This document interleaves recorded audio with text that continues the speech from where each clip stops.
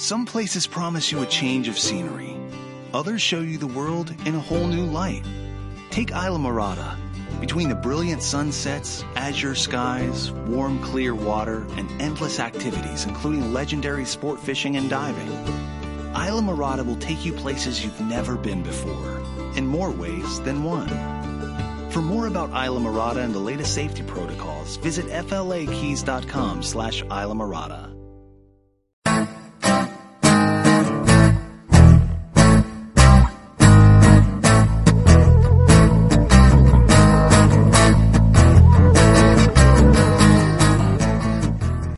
Well, hello there, and welcome to the AFA podcast, the official podcast of animationforadults.com.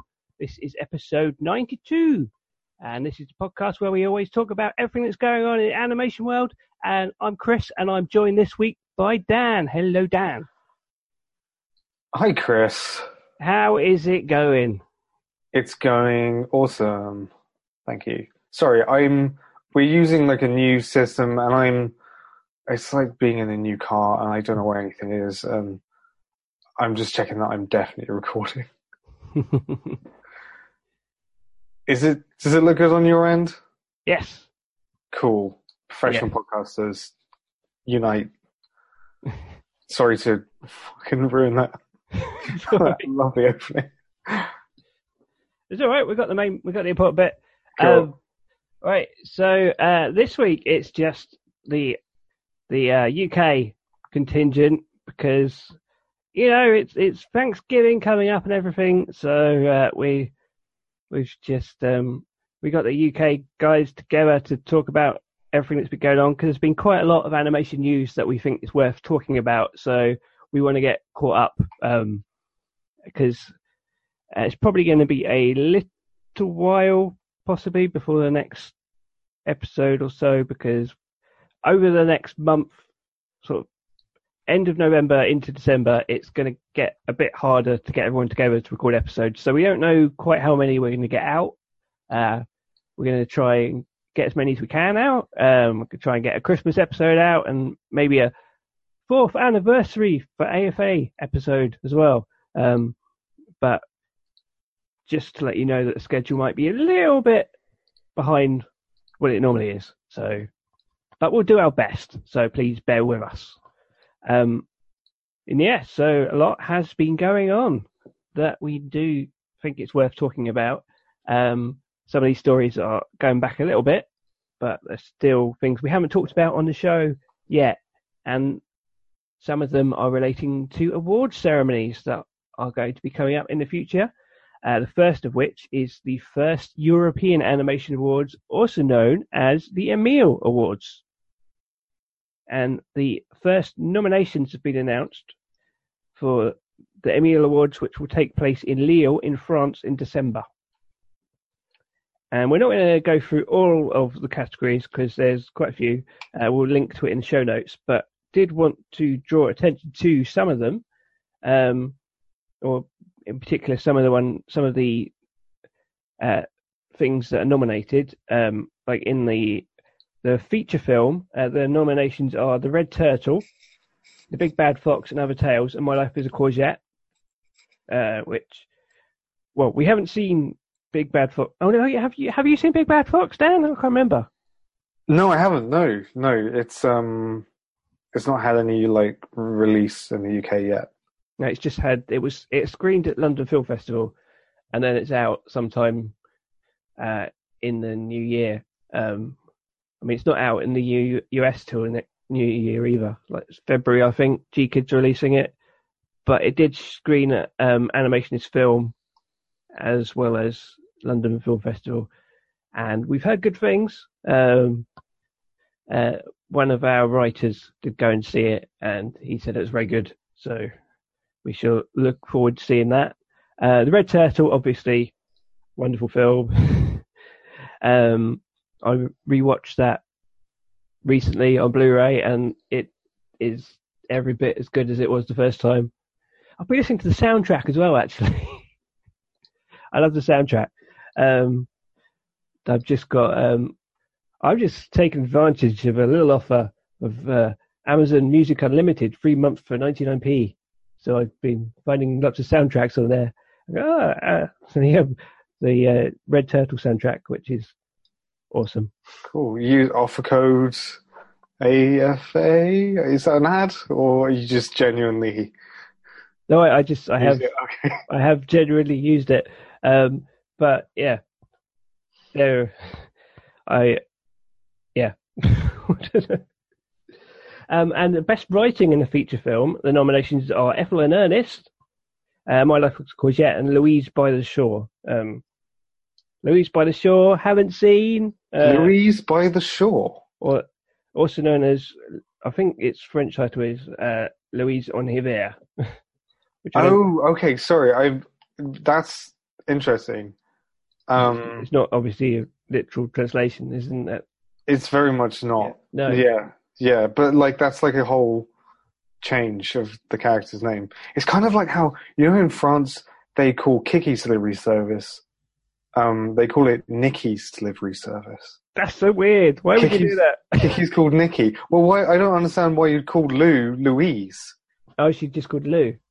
Yeah, and in the movie she's called, it's like she's like a mermaid character. No, that's that's Lou Over the Wall, the Masaki Yuasa film. Louise by the Shore is entirely different. Yes. Okay, so it's the last one in the People by the Sea trilogy that started with Ponyo, and then it was Lou Over the Wall, and now it's by the Shore. It's the. Okay, right. Okay, I'm sorry. It's the People by Water cinematic universe. Hey, it did better than the Universal's Dark Universe.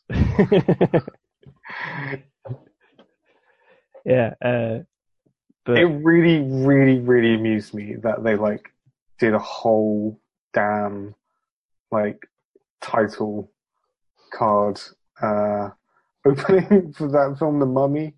And it's now that just won't mean anything to anyone because they had to cancel their whole plan. It kind of reminded me how in school, when you have a big project and everyone spends half the afternoon making sure you've got really nice bubble writing for the title, and then it's we need to do our presentation now. Oh, you do a really nice cover, and you haven't got any time to do the rest of it. Exactly. Yeah, and you're like, oh no, this is no good. Louise by the Shore. We've not spoken about this film before. No, It's new. It's literally news to me. I've never heard of this film. It looks interesting. I have heard about it. I think it might have played Ottawa Animation Festival last year or something, or Annecy or somewhere like that. I know it wasn't the first time I'd heard of it. Apparently it aired earlier this year at the Glasgow Film Festival. Oh, okay. I didn't know about that either. But it's got good writing apparently, so awesome. Ethel and Ernest obviously is a wonderful film that we have spoken about on this podcast. It's a British animated film based on the book by Roger Briggs. Not Briggs. Is that right? Raymond. Roger? Where'd Roger come from? Raymond Briggs. Roger. I'm sorry, Raymond Briggs. You're not called Roger. He doesn't mind. Then storyboarding in the feature film. That's cool. Psychonautas, The Forgotten Children, Long Way North, and The Red Turtle. I like to see Long Way North there as well. Yeah, that's interesting that it's qualified, because that came out 2 years ago, didn't it? Probably because this is the first time they've done it. They're anything. Yeah, I have no.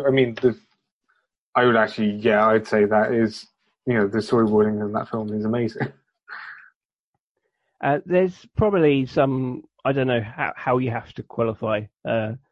You have to play in a cinema somewhere in Europe within the last year, and then they could. It's like when things have to qualify for Oscars, and they just play in a cinema in New York for a week, even if no one turns up. There you go, it's qualified. Yeah. I think that's what Bill Plimpton did with one of his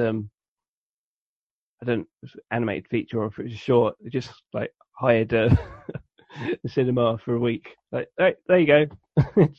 it's qualified. And character animation, Ethel and Ernest, the girl without hands and the red turtle. So lots of the same names coming up time and time and again, and they're all worthy. There's a soundtrack in the feature film. Not Red Turtle, even though I said it's got a great soundtrack, but My Life is a Courgette, Long Way North, and Girl Without Hands. And there is a Lotte Renegar Award for Career Achievement, and the first one is going to Richard Williams. And if you're thinking, isn't he American? Well, he is Canadian. He's Anglo-Canadian, apparently. I read somewhere. He has made Europe his. He's lived in the UK for years, yonks. Yeah, that's probably why it counts. I should hope so. And also they've got stuff in TV as well. Some of the films, some of the nominated programs include Revolting Rhymes, which is the Roald Dahl TV special it was 2 parts on last Christmas on the BBC. The Amazing World of Gumball, it's got quite a few nominations. Shaun the Sheep, We're Going on a Bear Hunt, and Last Man, which was that cool-looking French action series. And Puff and Rock. Yeah. Hey Dougie. Man, I love me some Hey Dougie. Have you seen Hey Dougie? I have seen Hey Dougie because I have a 3-year-old nephew and he loves Hey Dougie. I like kids who like Hey Dougie. They have good taste. And I can't tolerate it when you want to sit down and watch Paw Patrol or Peppa Pig's okay. But Hey Dougie, man, I could just watch that. Well, I do watch that just by myself because it's great. Yeah, I hadn't really paid any attention to it until quite recently, and I go, it's got some funny stuff in it actually. The design. I love the design. Yeah, absolutely gorgeous, genius stuff. It's fantastic. So if you want to check out the full list of nominations, we'll stick the link in the show notes. Congratulations to all the nominees, and that will be taking place. The ceremony will take place on December 8th, 2017 in Lille. And the nominations were announced by Peter Lord out of Aardman Animations, the legend that he is. And also relating to awards, but this time it isn't actually the nominations that have been announced, but the qualification shortlist. And that is the qualification shortlist for Best Animated Feature at the Academy Awards for 2018. This is the list of films that qualify to be nominated for the Best Animated Feature Award. All it means is that they have met the criteria, or they are expected to meet the criteria, because apparently some of them hadn't actually had their qualifying screenings yet, but they're going to have it before December is out. So, and is this the longest list ever?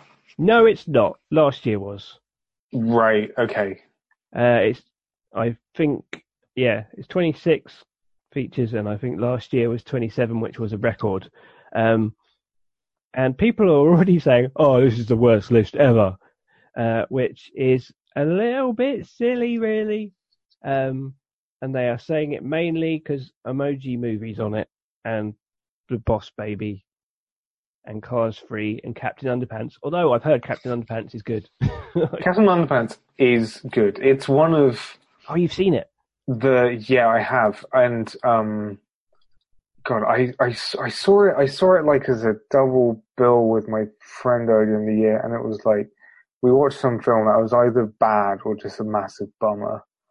And then we were like, let's just watch Captain Underpants. Come on, and then we did, and it was a blast. It's really silly, and it's just like, yeah, it's a good movie. It's a good movie. See, the thing is that last year we had some really good, we had a really good mix of really good indie movies and really good studio movies. I mean, like last year, you probably could have made up a list of entirely studio movies, and you wouldn't have had any rubbish ones on there. I mean, because we had 2 Disney movies in a year, we had a decent Pixar movie, we had a Laika movie, and yeah, and then we had a Pixar movie. Yeah, I did say we had a Pixar movie. But did we? I don't know. Which one? Finding Dory.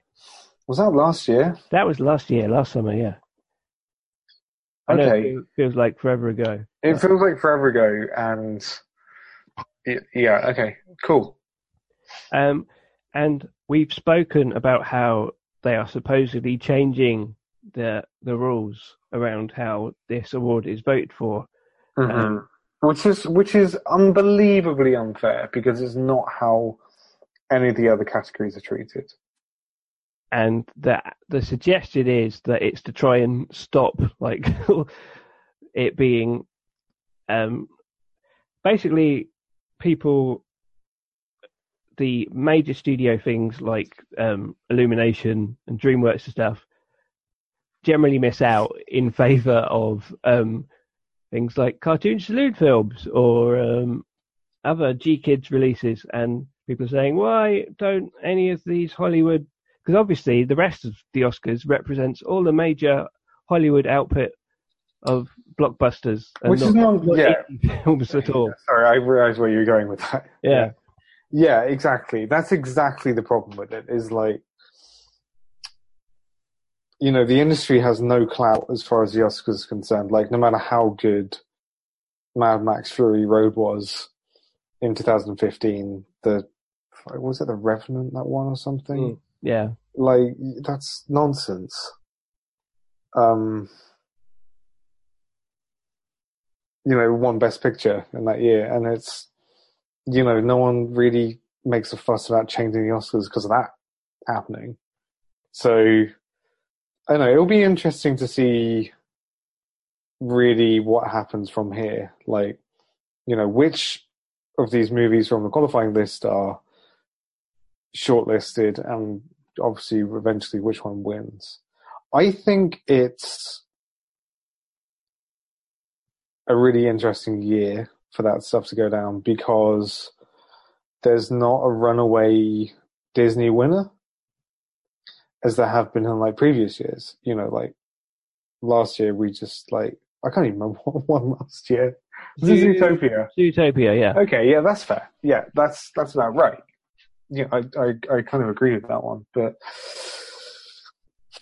yeah, because there's not like a studio, like all of the studio movies are, they're not, with the exception of Coco, I guess.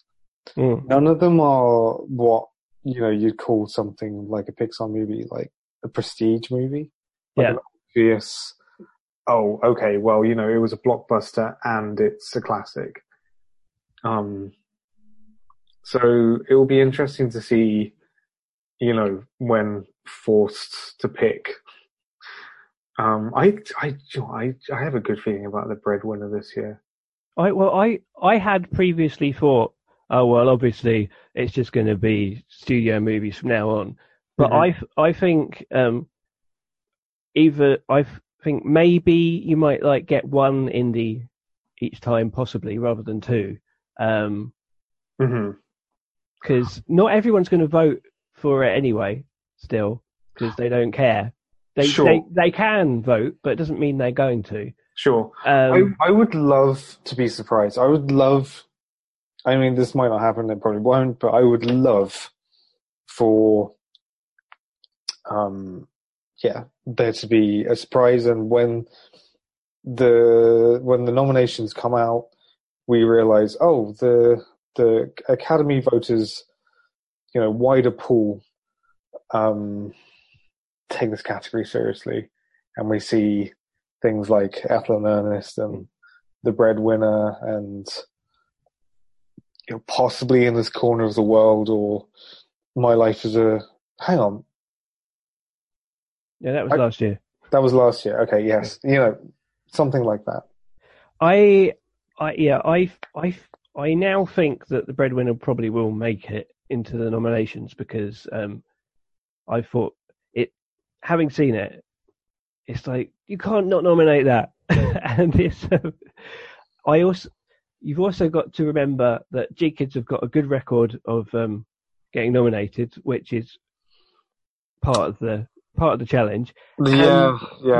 You've got the extra factor of Angelina Jolie, to be honest. I know we don't want it promoted. Oh, it's the Angelina Jolie film or whatever, but it's not a bad thing that she is an industry darling. I hope that works in the film's favour. Because I kind of think that it's the best shot we've had for like an indie breakthrough for a long time. So I think I haven't seen Coco, but I would love The Breadwinner to take it. But who knows? There's a couple on here that I hadn't heard of, which is okay. Which ones have you not heard of? I have not. You go first. Cinderella the Cat. Yeah, not heard of that. And I also did not know that there was a new Moomins movie, and I've looked it up. Apparently, it's stop motion. Ooh. Yeah, Moomins in the Winter Wonderland. Yeah, that's the only other one I hadn't heard of. Yeah, I had not heard of those two as well. The others I had heard of, but the ones which I've not seen and I'm interested in, Window Horses. Yes. The Girl Without Hands. Mm-hmm. I think that's it. Oh, and Bird Boy. Oh, yeah, that too. Psychonauts. Oh, I also haven't seen Loving Vincent or Mary and the Witch's Flower. I'm not... I might watch Loving Vincent one day. I kind of feel like if you've seen the behind-the-scenes featurette, you maybe... I don't know. I've not heard amazing things about the rest of the film. Well, if you listen to Rachel, you will do. Because, yeah. No, and Rachel did give me pause for thought, but then, since then, I've just heard people say, yeah, he's not missing much. But I don't know, I want to see it. And it actually had a pretty good run, didn't it? Mm-hmm. It did quite. It was a successful release. Mm-hmm. So there was some interesting statistics about this list in that GKIDS have got 7 films that have qualified this year, which is kind of amazing. And also, I think for the first time, the record number of anime films have qualified as well, 5 this year. Okay. Because there is Sword Art? In This Corner of the World, Mm-hmm. Mary and the Witch's Flower, Napping Princess, Sword Art Online. Yeah. When is Mary and the Witch's Flower getting a general release? January 2018 in America. Mm-hmm. I know it got picked up for UK distribution before it got picked up for America, but I haven't heard any more about. Yeah. I knew that was going to happen. I thought that's too good to be true. It being announced that quickly. Yeah. Yeah. Oh, and Silent Voice. I missed Silent Voice. Silent Voice. Yeah. And obviously the anime fandom are like, oh yeah, well these are obviously the ones that should be nominated. It's I don't think Sword Art Online is in with a single iota of a chance to be nominated. Yeah, I really don't know what Sword Art Online is beyond people kind of vaguely describing it. I'm like, oh yeah, that sounds like something that's not for me. Well, it's just, to be honest, it's like, say if there was a Naruto film there or something, there's no chance. It's just not gonna. Mm-hmm. I'm not saying anything about the quality. It's just that it's it's part of an anime franchise. I can't see. So this is kind of the thing, and like not to do this talk like which animation fans have all the time. It what you were saying there was really interesting because you were saying basically like a Naruto movie, does it really want to get like it's not in with the chance basically, but the way the industry's seen in Hollywood, that is that like a film which is like the equivalent of a Naruto movie, like for instance, Cars 3 or Despicable Me 3, is like potentially up for like serious, like that could seriously be the film that's nominated. Yeah. And I'm not saying like it's any reflection on the quality of the film, but it's a reflection on the fact that the medium is still really seen as a genre. Yes. And I think that's like a discussion that's worth having again at some point, because at times I do certainly think to myself, and I've said it before on the show before, like sometimes I look at some of the things and I'm like, you know what, it deserves to be called a genre because it's not challenging itself in Hollywood, I mean.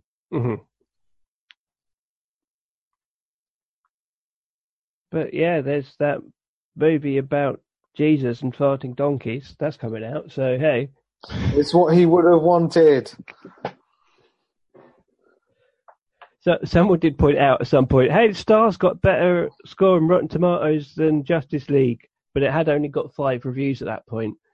And 3 of them were from Christian publications. I was going to say, and I had my suspicion that they were targeted at a specific audience. I think, yeah, it's weird that film. Yeah, it's not that weird. It's just those films happen every now and again, don't they? But what's really funny is this from the same studio that brought you the Emoji Movie this year with the talking poo. Yeah. What's happening? What else is happening? Well, we got a bit of news about a TV series, or a streaming series, which kind of counts as a TV series, which is Troll Hunters. Guillermo del Toro is his Netflix DreamWorks animation show that hit Netflix last Christmas time and was very popular. Series 2 is coming out in December of Troll Hunters, but we also found out that the universe is expanding, by which I mean the Troll Hunters universe. Yeah. So that is canon, that in the TV show Troll Hunters, the universe is also expanding.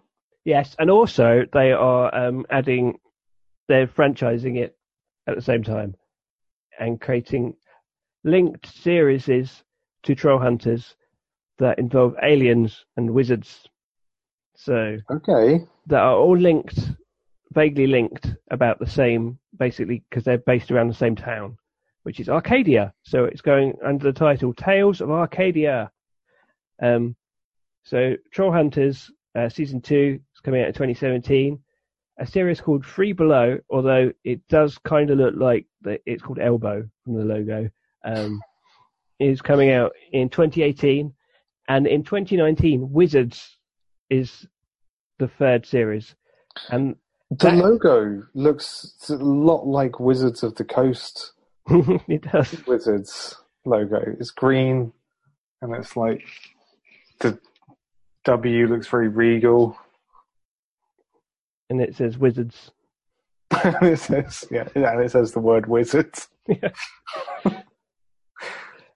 So this town of Arcadia has lots of strange events going on in it, and supposedly the 3rd series will kind of culminate it all together with all the characters coming together, sort of like the defenders of the Troll Hunters universe, Troll Hunters televisual universe, as opposed to cinematic, I suppose.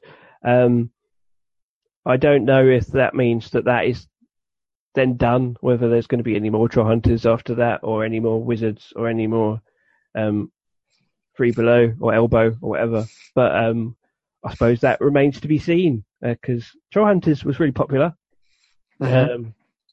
Supposedly Netflix's biggest kids launch ever at the time, although who knows what that means, because nobody knows apart from... That is the most genius move ever, that Netflix is just like, we're not telling you.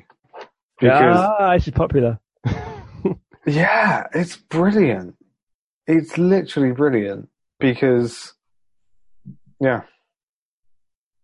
And it could be anything for, because they have just millions upon millions of subscribers around the world now, and you don't know like what percentage is watching their original content or whatever.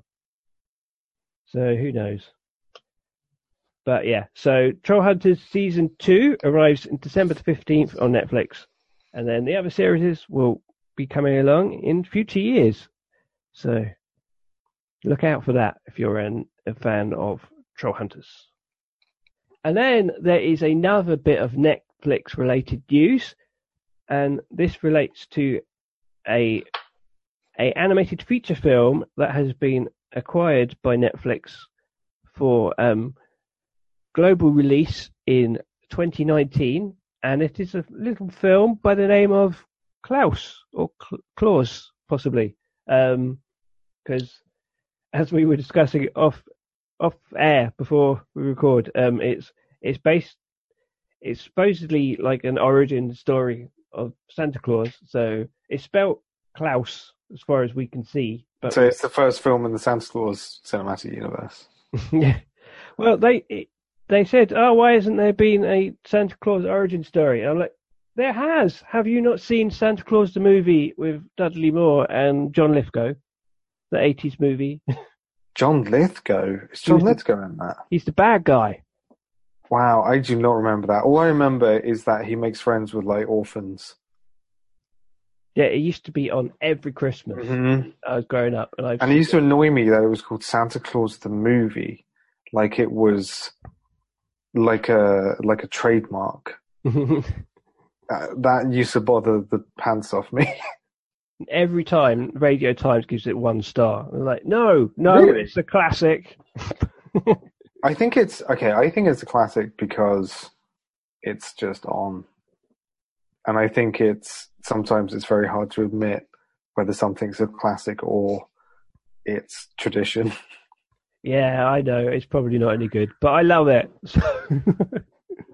It's one of these things that's just enshrined in my childhood. So, I'm not saying that's the case here. I'm just saying let's have the conversation. We need to have the conversation. Anyway, nothing more pressing.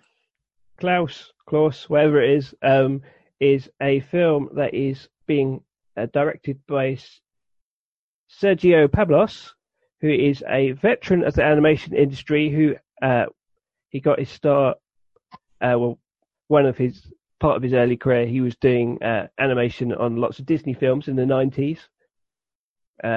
Lots of the films that you'll be familiar with from that era. And he went on to do work on other films, and he also is credited as the creator of Despicable Me, but he did a pitch for something called Evil Me, which was quite different from the finished result. So it's one of these things where he is kind of the creator of it, but the finished result doesn't bear a lot of resemblance to what he came up with. And I've actually seen the artwork for his original version, and it looks much more interesting. Have you seen that? I haven't, no, but it's usually the case that like the concept art, mate, of like Beauty and the Beast is phenomenal. Mm-hmm. And I know lots of people love that movie, but as far as I'm concerned, like that doesn't really come close to the atmosphere and the concept art. But Sergio Pablos himself is like, he's like a great animator. Mm-hmm. He, I think lots of people's favorite work of his, is he supervised the animation of Dr. Doppler in Treasure Planet. Uh-huh. He was a sort of like dog character. Yeah.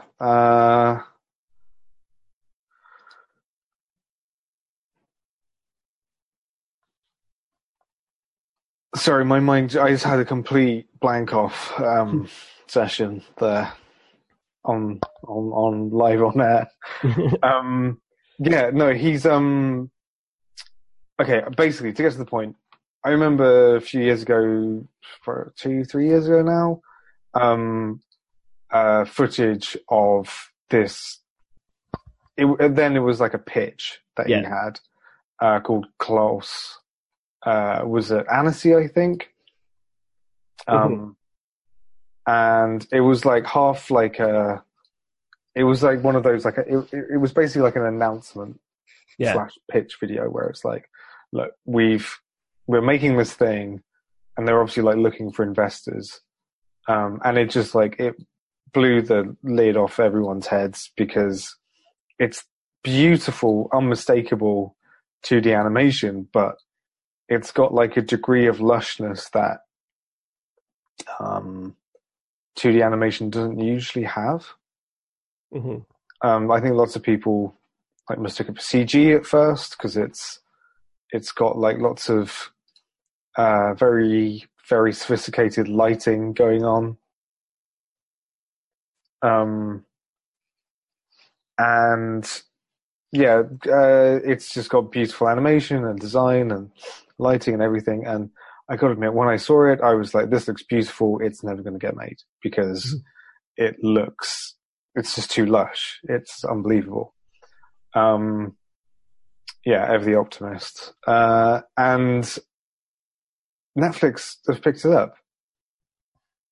Well, last year, a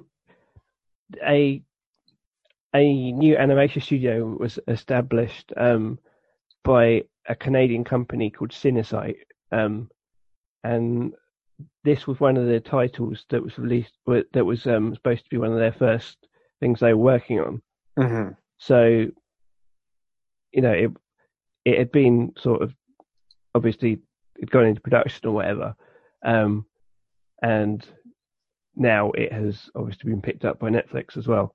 And it's the global rights as well. So whether some of their stuff they pick up, you get cinema release as well, or slight cinema release. Like Little Prince, when they picked that up, I think it had a very limited release in the US, didn't it? Do you remember? Yeah, vaguely. Because that got dropped by, was it Paramount? Like a week before it was a disaster. Yeah, and then Netflix swept in and said, we've got it. And everyone went, yay. And then they went, but we perhaps would have liked to get to see it at the cinema. And yeah, the weird thing about that stuff, though, is like, as good as it is to see things in the cinema, Netflix is great for, like, you know, for instance, Little Prince. That got an audience the likes that it would never see had it got the sort of theatrical release it would have got. And I love that. I love that.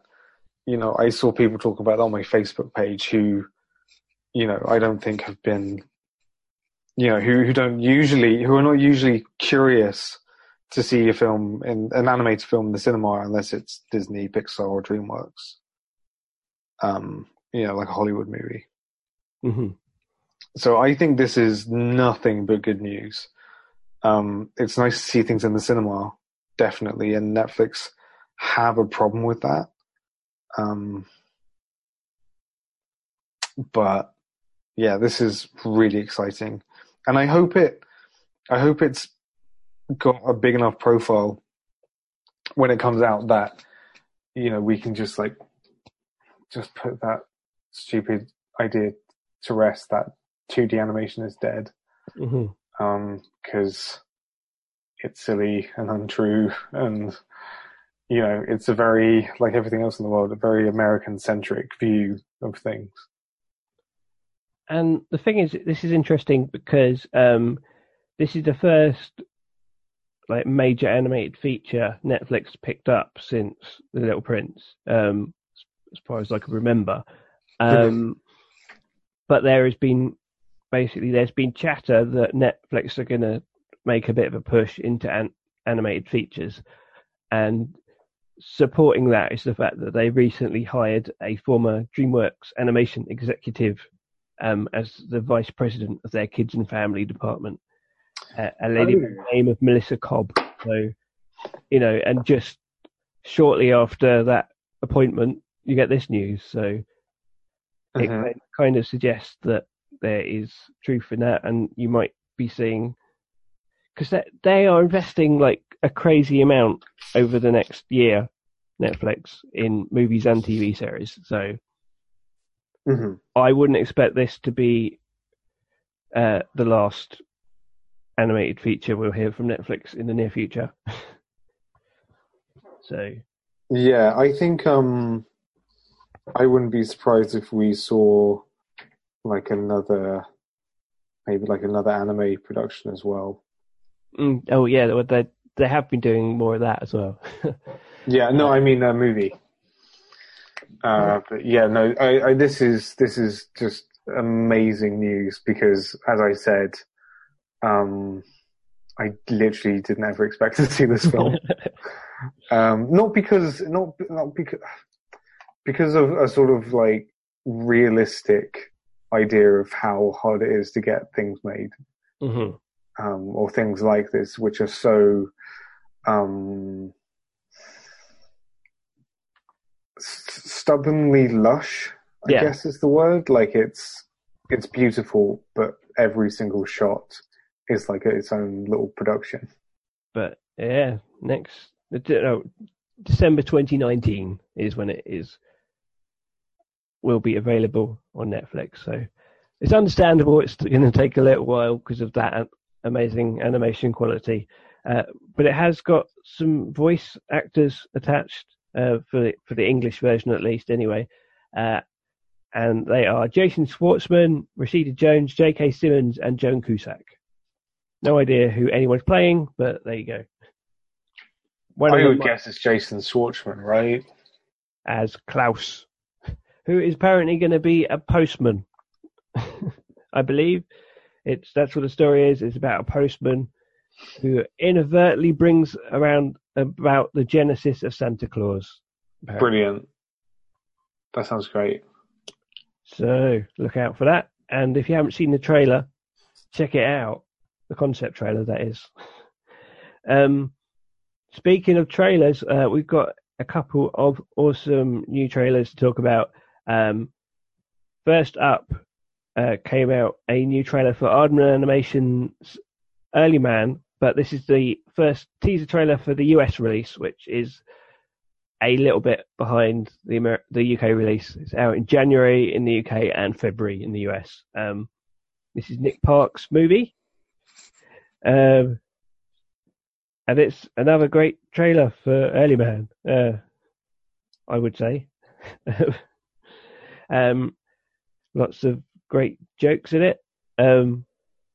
It seems to spend quite a bit of the trailer like showing you the life of the tribe before they encounter the bad guy, which is where everything changes.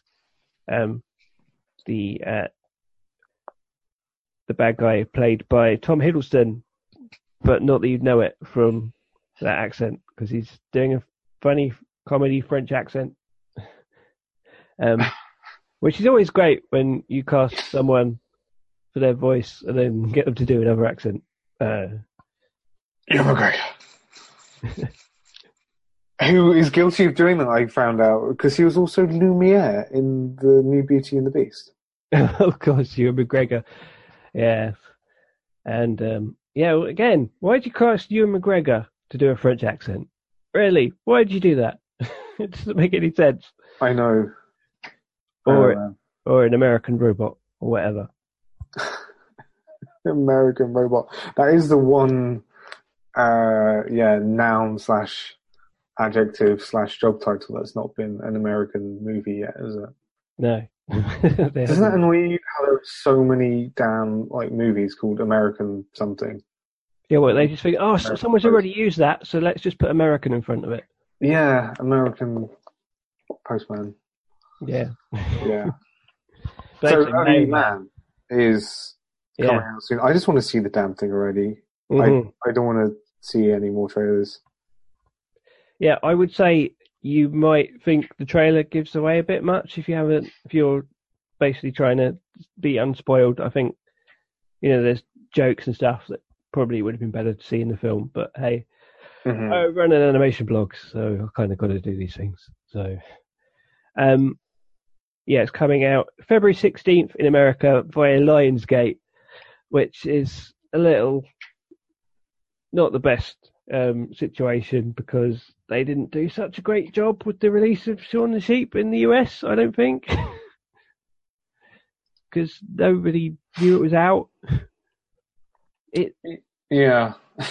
I mean, it did all right. Apparently, it got like America was like the second biggest territory for it, I think. But in American terms, it wasn't a lot of money.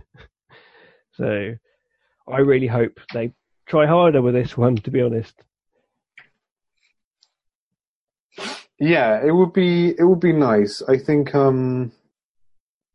yeah, it's weird. I mean, Leica movies do pretty modestly in the US, don't they? Mm, So maybe it's some strange, well, not strange, but just like bias that exists around stop motion at the moment. Who yeah, knows? Who knows? yeah. I have said before. I wonder if Americans aren't into stop motion as much as the UK is for whatever reason, and I wonder if it's in America, stop motion is either creepy stuff or holiday specials. I think it is. I think it's exactly that. Um, And the difference is that we had Aardman and things like Postman Pat and basically kids Oliver shows. Postgate. Yeah, Oliver Postgate, of course. Mhm. So we've got this cultural connection with stop motion being We, yeah, lovely, basically. we have the cultural reference. Though, I mean, it does exist in the US, but like you said, it's in a different space. hmm I guess I'd probably struggle to call the US stop motion that I've seen, which isn't literally Rankin Bass. Like, hmm I'd probably say it struggles with the charm thing Yeah, that Aardman are so good at. But I mean, Aardman has its US fans, definitely. yeah. Wallace and Gromit is pretty popular, as far as exports go. So yeah, I really don't know. Well, I guess we'll find out how it does, and if it doesn't do so well, then yeah, maybe it is just stop motion they don't like, don't they? Or it could be down to the marketing. Who knows? And we also learned about a potential new Super Mario Brothers animated movie. I think we talked on the show a little while ago about the fact that Nintendo were looking to create animated movies based on their characters. And there was a while ago, there was rumor that Sony were possibly about to sign on, Sony Animation. Well, it has just emerged that it's looking quite likely that the Super Mario Brothers animated movie is going to be produced at Illumination Entertainment, the people who, of course, brought you Despicable Me and the Minions and Secret Life of Pets and Sing. So, the deal has not been done as yet, but it is according to people in the know, it's quite close. This is bonkers. Yeah, it's kind of surprising. It's really surprising. It's really surprising and a little. I mean, the thing is like I don't think Mario works as anything that's not a video game. Well, people say that, there's no plot, so how can you make a movie? Mm-hmm. But at the same time, there being no plot gives you a freedom, in a way, you could argue. Bring back Bob Hoskins. Oh, you can't. No, I don't think Bob Hoskins would do this one. No. What, being dead anymore? Yeah. Yeah. Okay. So, like, it's not going to work. I mean, like you said, it would either be they would either have to come up with a story, or. But the thing is, I don't think they would. I think the thing is that Nintendo is so protective that the thing is that, you know, the Minions are huge across the world. Yes. They are fucking gigantic. They are everywhere. I went to Japan this summer, and it was far and away bigger than like any anime property. Like, they were utterly everywhere as, you know, like merchandising. And I'm sure Nintendo probably have seen them all over Japan and gone, we need to get some of those. We need to get in on that. We need to get Mario back on lunchboxes. And that's where I feel this has come from. Which is why I'm not. I mean, obviously everything is made for the decision of, this will make some money, but I feel like this has been made purely with that idea, because particularly like at the moment, like Mario is he's like a fandom character. People like project ideas onto him based on, you know, dribs and drabs of information that are offered about him and his world in the games, and I just feel like it's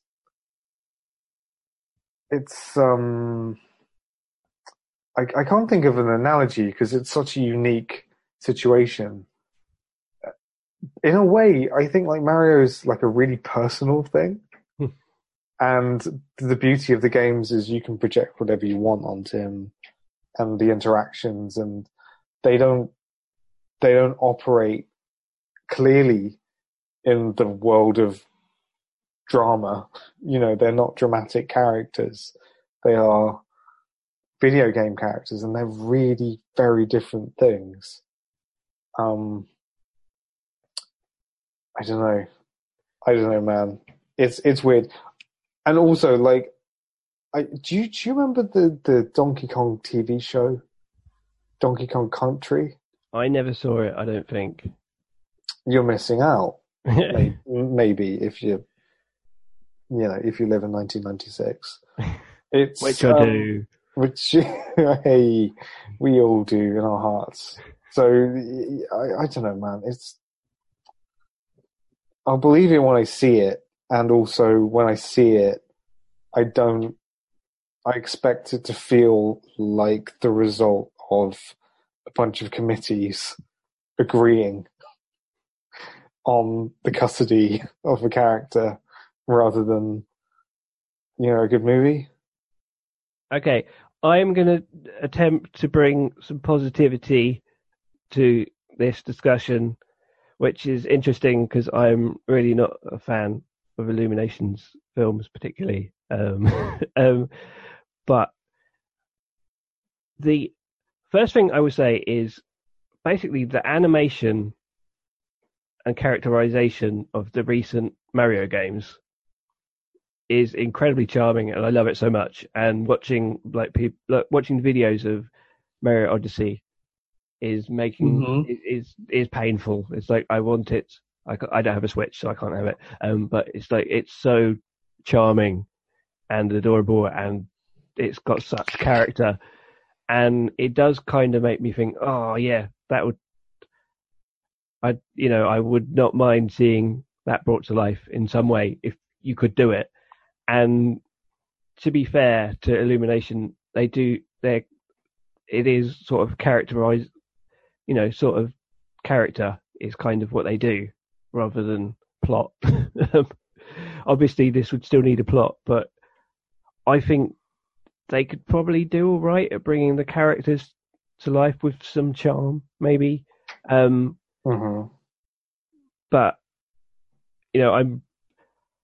I'm not overly excited about the idea, and I was a bit disappointed when I saw it was Illumination. But I'm trying to have a positive look to think, hey, it could be all right. So it's not overly positive, but it's like, hey, I'll reserve judgment. We don't have very much to go off. I'll literally reserve judgment until we see a trailer.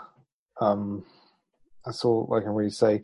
The weird thing that I will say about this is that, just in terms of design, I kind of don't know what's going to happen there. Like, is Nintendo going to go to Illumination, or is Illumination going to go to Nintendo? Because the way I was using words the reason I was using words like custody and everything is because Mario's got like an image which is really protected. Like, you do not fuck with his design because people get furious. I remember when like images of Mario Odyssey were released earlier this year, and it was like there were some high-res images of like his mustache, and it had like been the first time that it had been rendered with each hair. Each hair and his mustache had been rendered, and people were losing their minds, and people noticed this stuff. Like, they're very protective of him, and I think the reason people are protective of Mario is because Nintendo are. So you're like, okay, you don't screw with Mario, you don't screw with them. And it's as simple as that. And I just wonder what it's going to look like. I can't imagine it. I just can't imagine it. I do say, we'll say one thing is, I hope the movie like takes place in the Mario universe.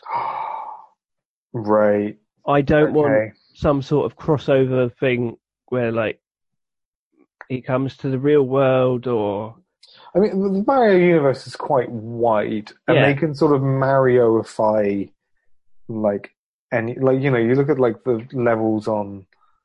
I haven't seen too much Mario Odyssey yet because I'm so jealous I can't even bring myself to look at it. So I don't watch videos of it.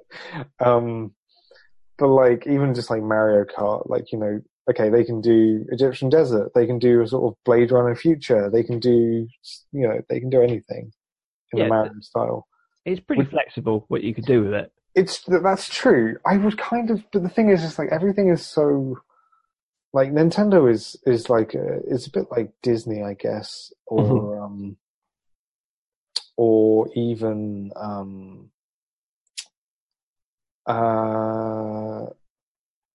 I can't think of a good example of something that's Studio Ghibli? Kind of, where it's like, it just feels like these things like pop out of the ground, and they're not like made by people, because you just don't like ever. When do you ever see like concept art for Mario? Yeah, I mean, very, very rarely, very rarely. And that seems the Mario games are like, they're so specific in the choices that they make about design and ideas and thematic things and everything, that the only way I can imagine this working is if like there's like a Nintendo like brain trust, which like installs themselves at Illumination for the period that this film's being made, so everything is kind of done their way. Either that, or, as you're saying, it's just, a new story about whatever, and it just happens that there's a character that looks like Mario. Because he doesn't really... Okay, here's the other thing. Like you said, character, right? Illumination do character. Yeah.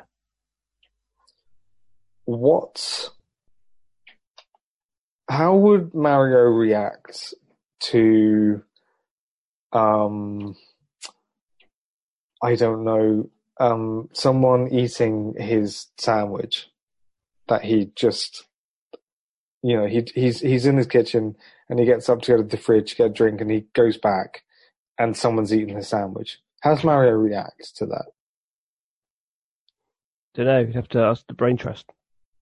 So that's actually the problem, right? Is that he's not actually a defined character. He's a defined mascot, but it's like the Mickey Mouse problem. Mm-hmm. He's a mascot so much that he's not a goody two shoes or anything like that. But I don't know what his personality is. No. So it's going to be really weird for there to be a movie where Mario is like the main character, because it's like, I mean, that would kind of be interesting just to find out what his character is. Mm-hmm. But I kind of don't want to find out because he's more interesting as just a very vague mascot. Yeah, who knows how it's going to work out or if it's going to work out, but it'll be interesting to see anyway, I guess. Oh yeah, no, I want it to happen just to see what happens, really. Yeah, I just hope they don't try and do a Lego movie or Wreck-It Ralph on it. Just do it in Mario Universe, please.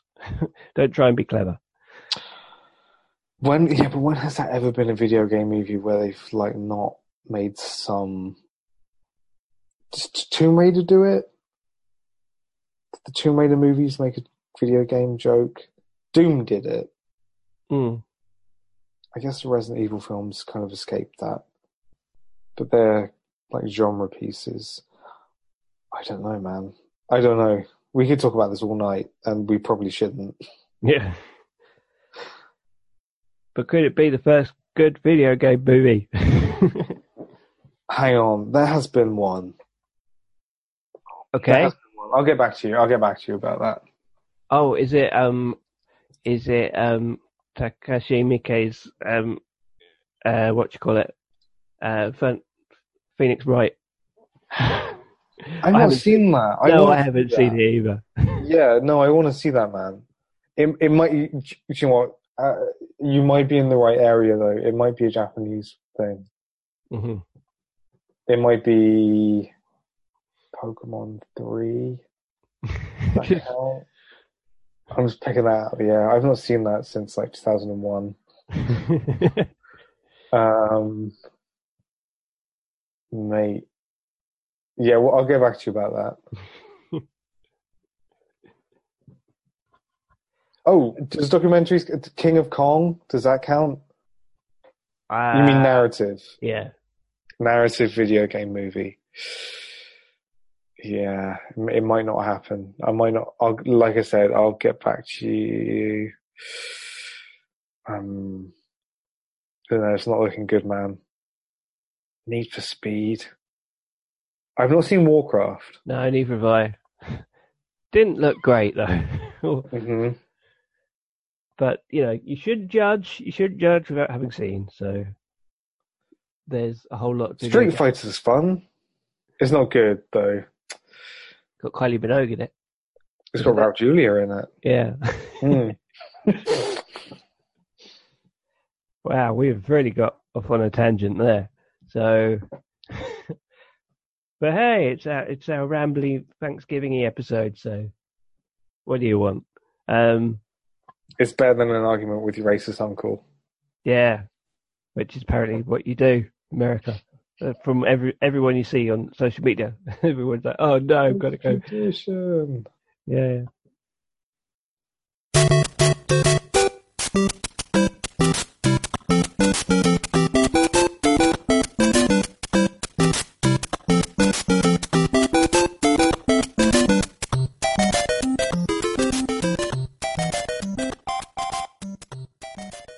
Anyway, I think that probably wraps up our news conversation for today.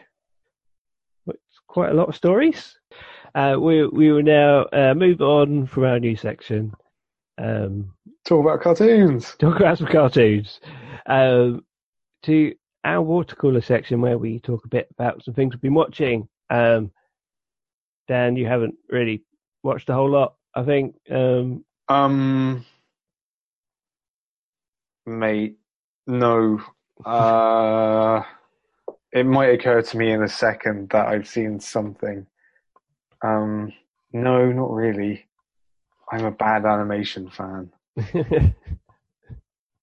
But I did recently, I finished up the Netflix series Big Mouth, which is the adult animated series from I think Titmouse Animation did the animation on it, and it's described as Nick Kroll's animated series, but he's just one of the people who co-created it and is a star of it alongside, is it John Mulaney? Is that how you say it? Yeah, John Mulaney. Mm-hmm. He's great. They're him and Nick Kroll are like a occasional comedy couple. Mm-hmm. I remember watching trailers of this, and I wasn't too keen on the idea of it because it's animated series about basically kids going through puberty. So they're about 13 or so, and it's the trailer made clear that it was going to be quite frank. And one of its gimmicks is that one of the characters going through puberty, and he sees this puberty monster that comes, basically is a sort of like personification of puberty and sort of teenage desires and things like that. And the trailer really made it look really crude and stuff. And it is pretty crude, but I also heard, people saying great things about it. And in the end, I didn't love it, but it wasn't the rubbish that I thought it was going to be. It had a lot to like about it, I think. And it, like, the jokes, there weren't like loads of amazing jokes as far as I was concerned. It really made me laugh, but it had its moments. But I think kind of what makes it work was that there was a kind of almost like in the kind of way that South Park has, in that there's kind of a sweetness to the characters and a kind of innocence to them, that they are actually like kids, and also like the friendships and stuff. There's a kind of a relatableness to that. It's kind of the difference between actually a series that kind of likes its characters rather than a series that just torments them and hates them and uses them for jokes. It's trying to be edgy. Yeah. I mean, obviously this does go, oh, I'm an adult animation, I've got rude bits in it, but there is more to it than that, I'd say. And there is some of the jokes did, like, there's some like songs and stuff that were really funny. Okay. You've watched some as well, haven't you? I've watched the pilot and is that what not you've seen? through. Yeah, it is. So and not really. I didn't hate it at all. I just haven't seen it. Just haven't seen the rest of it. And it's like everything on Netflix. It's sort of been like a slow burn, and I've heard more and more people talking about it lately.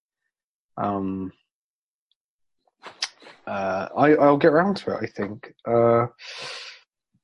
The thing that surprised me, the thing that I was, kind of, the thing that I noticed about it was that there was stuff in it that would never be on TV, basically. And that's kind of interesting. in terms of like, not basically not just in terms of how far they can push something, but it seems like they can have conversations that you can't have on TV Mm-hmm. about things that are true and happen to everyone. Yeah.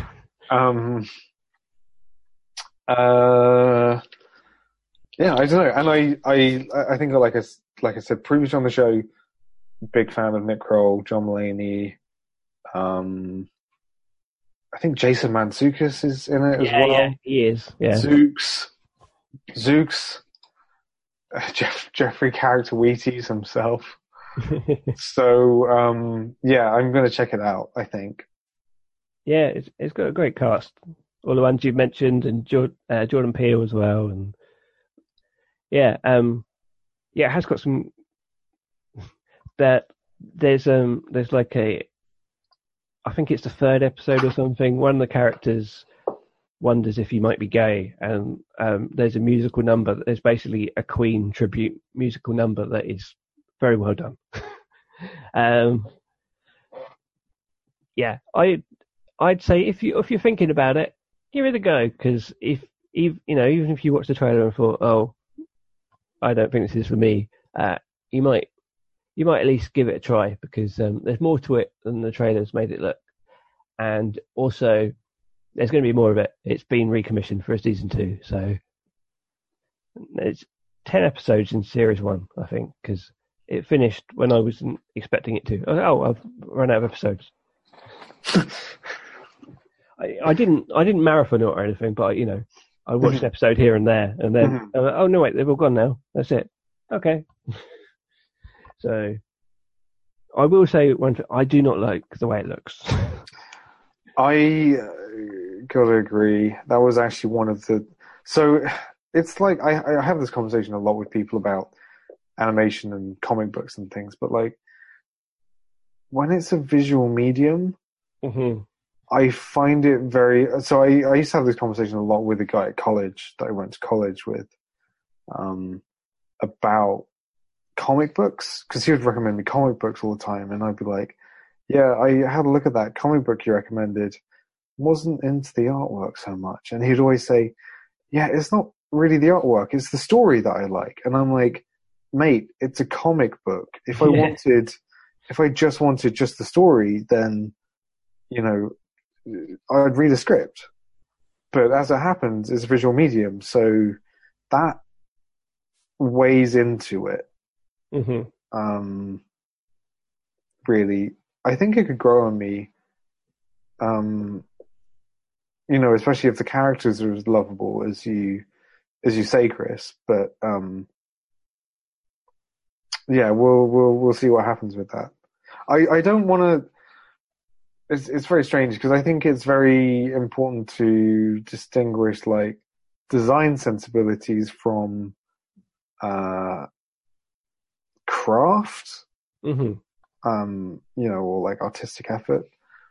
And I think American animation is really, like TV animation is very, very weird and interesting case. We've spoken before about how it seems sometimes like to be taken seriously in American adult animation, you kind of almost have to look a little bit crappy. Yeah. Like that's kind of the thing. Like it's not cool to make him. It's not cool to look cool. Yeah. Yeah, I don't know. It's I will check it out at some point though. I don't want to oversell it or anything, because I have heard people like, oh, it's the best thing I've seen, and it's like, no, it's... Chris, I don't think you're overselling it. No. Good, because I wasn't too glowing in my description of it, really, was I? So, but I did enjoy it overall. Something else I have also watched. It's also available on Netflix, but I was actually watching it through on disc because I got it. Because you're that much of a hipster. No, I got assigned it as a review for I print review. watched Stranger Things on a VHS on a portable Yeah, I've always thought about that. Matsui television. People are like, oh yeah, I want to collect Stranger Thing on disc or something. Like, really, it's right there. It's only if you just don't want to subscribe, I guess. Anyway, it was originally released as a Netflix anime original, but it actually, it's one of these things where they just acquired the rights and called it an original, even though it isn't.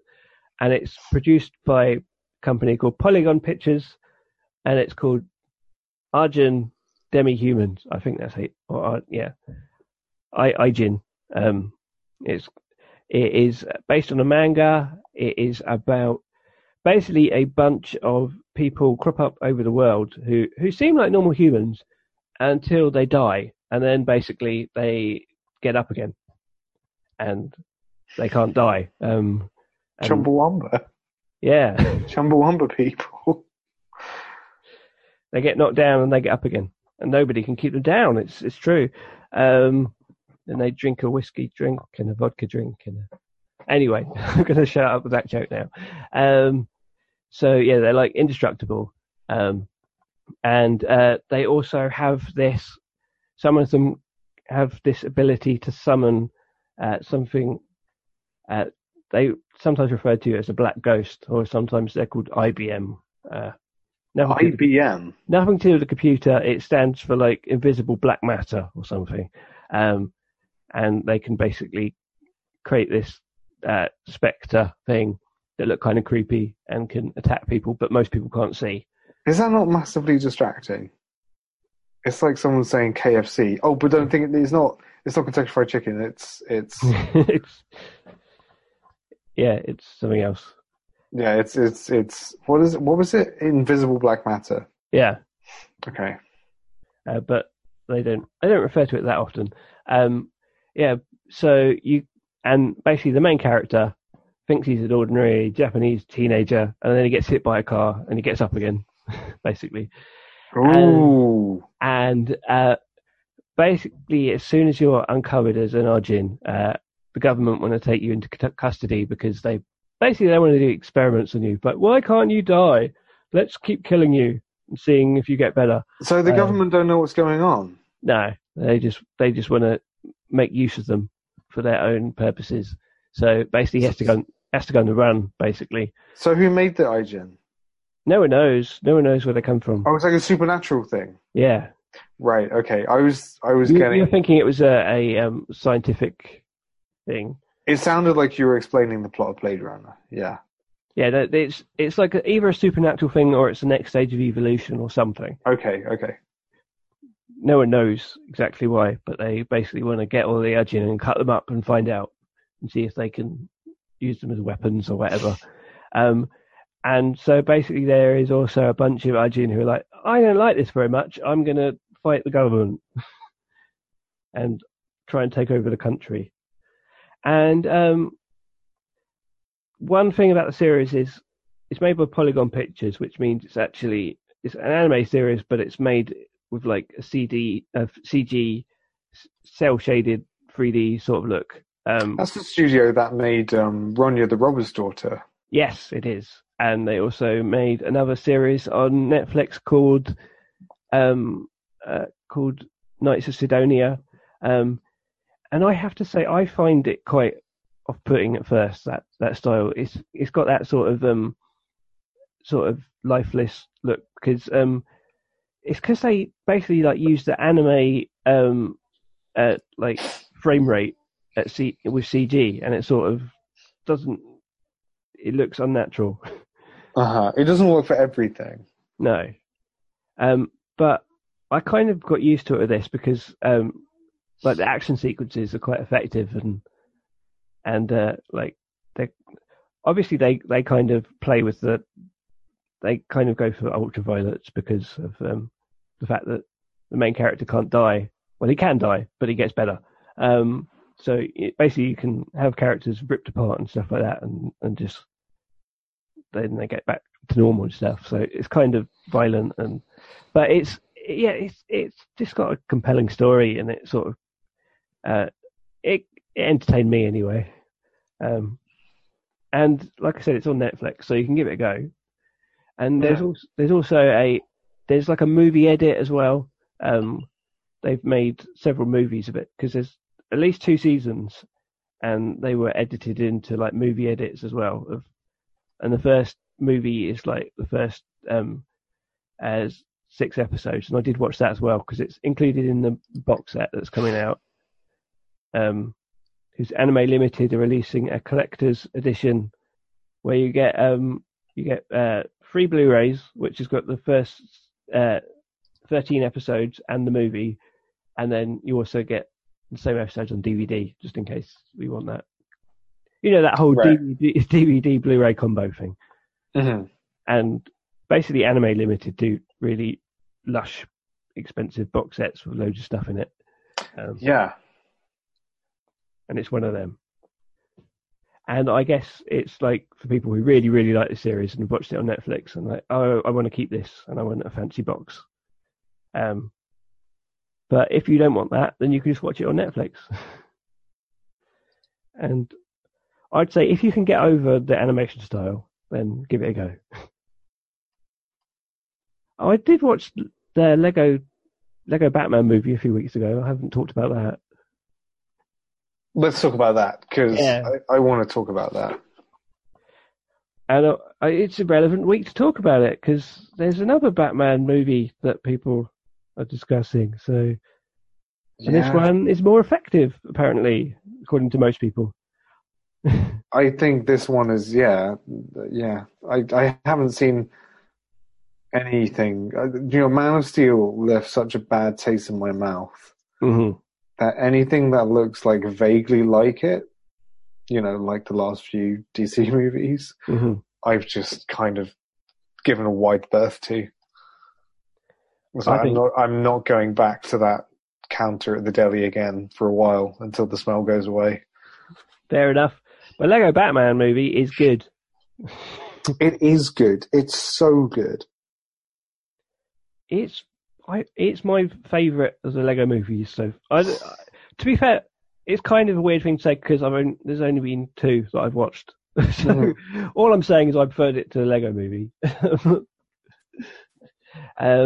I know that's not the general consensus, but I preferred it. I think partly because it doesn't do any of the fourth wall breaking or anything. It's just in the universe. Yeah, I gotta say, so Lego Ninjago movie has the same problem where it for some reason they're terrified that you are not gonna get that it can just be a Lego movie by itself, and they have this weird, wraparound story. And you're right, Lego Batman is so much better because it doesn't have that. Mm-hmm. And it's like the nerdiest movie ever. It's like so many obscure references to like really weird Batman villains and stuff, and just having the Daleks in it was like, what? The Daleks are in this movie. It's like, that's deep nerdy cuts. I think if you're an American who knows who the Daleks are, that means you're a proper nerd. I think it's a mainstream thing in the UK, but just having them in the movie, I think they just called British robots in the movie. They don't even call them by name.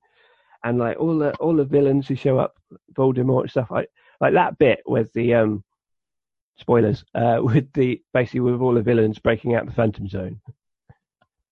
It is quite a sequence. It's great. I gotta the action in the whole movie is some of the best action I've seen at the cinema this year. Basically, I've not seen many action films, but it's fantastic. It's a proper Batman film as well, which is why I think it works so well. Is that it's quite a touching story. Best Batman since I don't know Adam West. I don't know. It's a great interpretation of Batman, and it's like, just be silly. It's fine. It's a man dressed up as a bat. You don't have to be all angsty and gloomy, and And yeah, it's a really fun interpretation of Robin as well, with a great voice cast.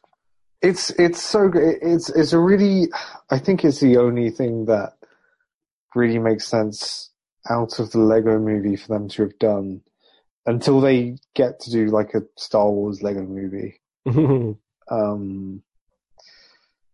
Because Batman has this cultural stock, which is, like you said, like you sort of alluded to, like it's been part of popular culture in a wider sense, pretty much since the TV show in the 60s.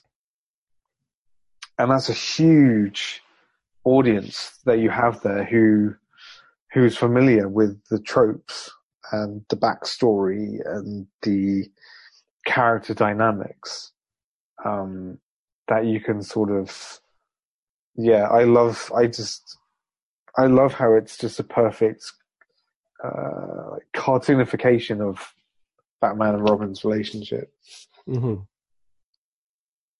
And Alfred's as well. Oh yeah, the best Alfred.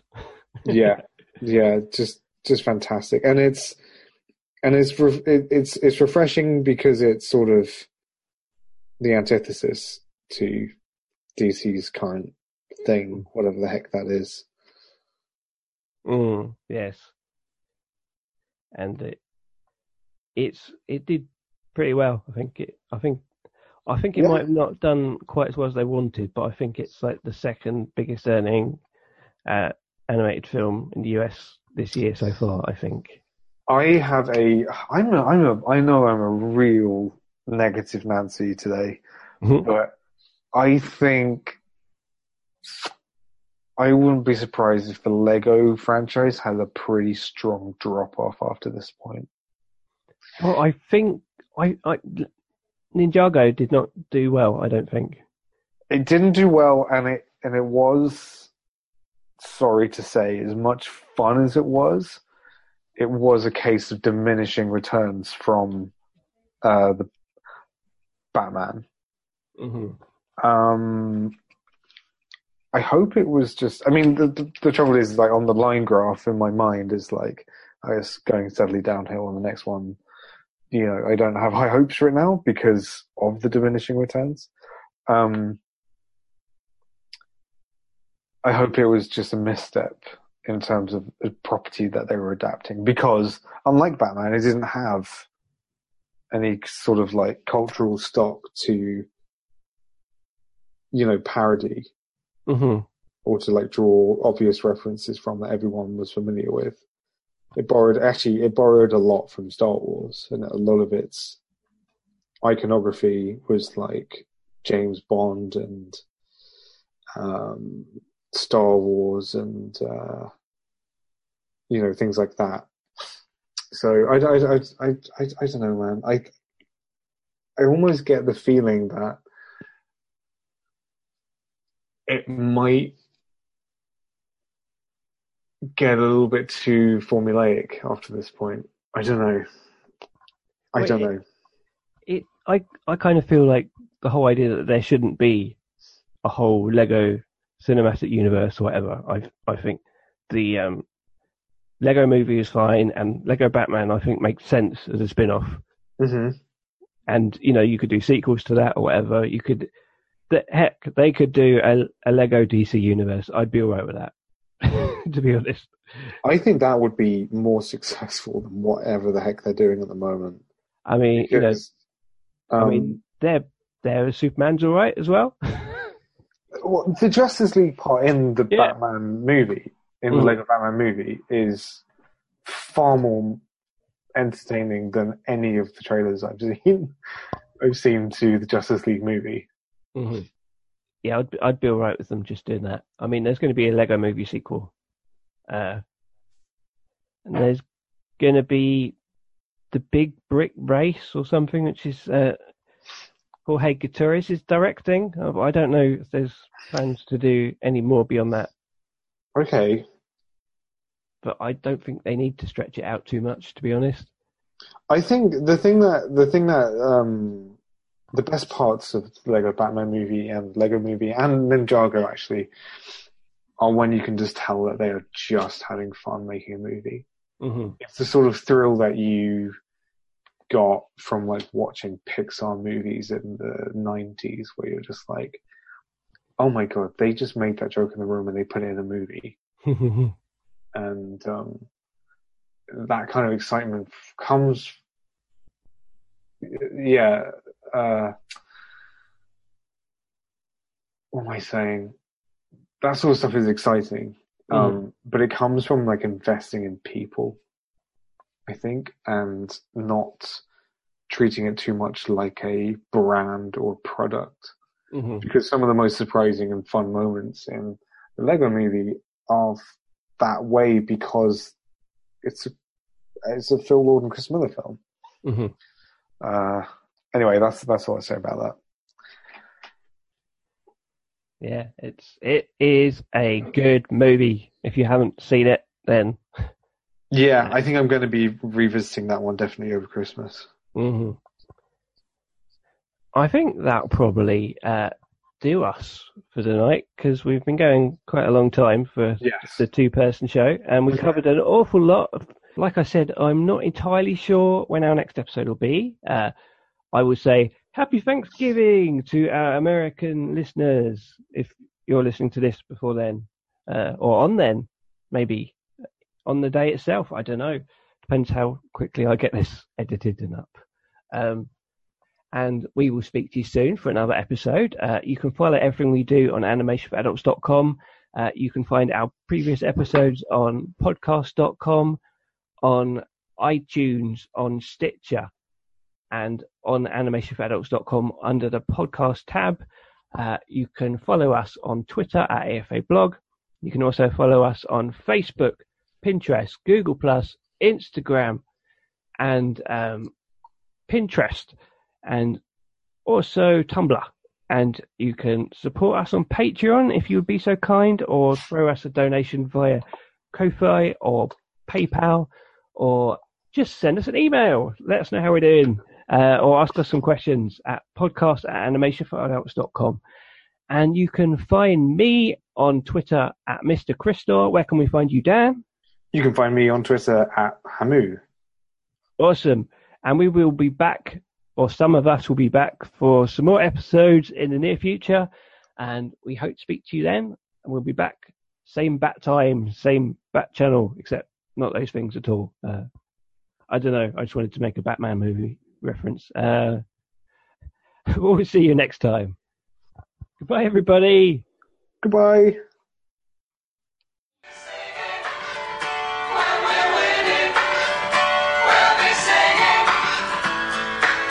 I get knocked down, but I get up again. You're never gonna keep me down. I get knocked down, but I get up again.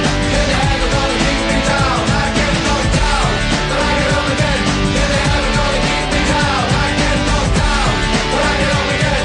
You're never gonna keep me down. This in the night. I haven't really woken up. Oh, until I've had my McDonald's breakfast deal. And I know this is true because before breakfast, I put my phone in the refrigerator and couldn't find the keys that were already in my hand. Nothing gets the morning going like the first sip of an iced coffee. Get any size and any flavor for 99 cents until 11 a.m. Price and participation may vary. Ba-da-ba-ba-ba. McDonald's. I'm loving it. At Busch Gardens Christmastown, rekindle the spirit of holiday traditions for you and your family. Delight in the wonder of over 10 million twinkling lights. Cherish the moments as you enjoy new holiday shows and visit Santa and Rudolph. And immerse yourself in a world transformed by the season at the world's most beautiful theme park. The holidays shine brightest at Busch Gardens Christmastown. Select dates through January 2nd. Right now, it's the best deal of the season. Save over 50% with tickets as low as $24.99. Restrictions apply.